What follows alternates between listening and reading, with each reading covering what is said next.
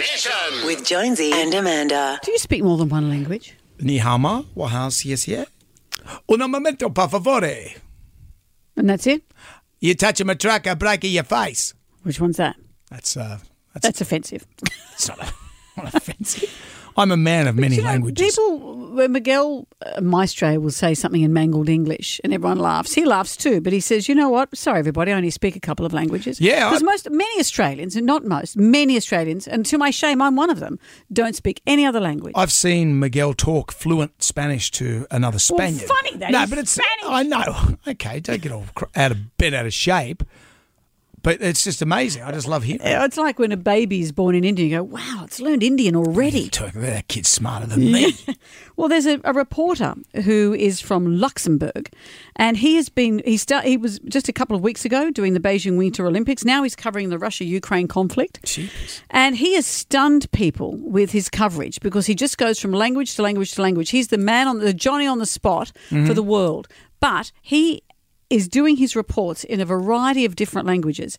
He's heard doing English, Luxembourgish, didn't know there's such a thing, Spanish, Portuguese, French, and German. Do you want to hear how this is we've cut between his various reports. There's been a war with Russian-backed forces in the east Donbass region for 8 years now. But despite that, the capital city of Kiev is relatively calm. To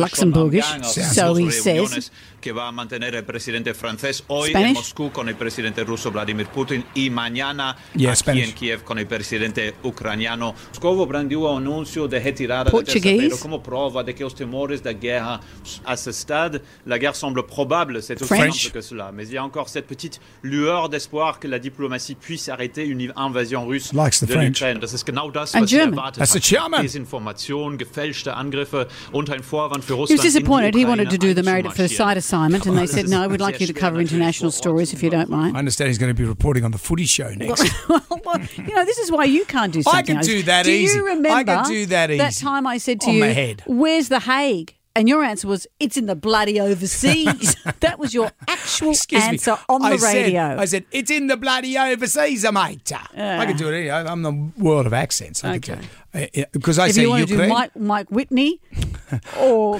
Koshi, the length and breadth between those two. Reporting from Ukraine, gonna have a big feed of spaghetti.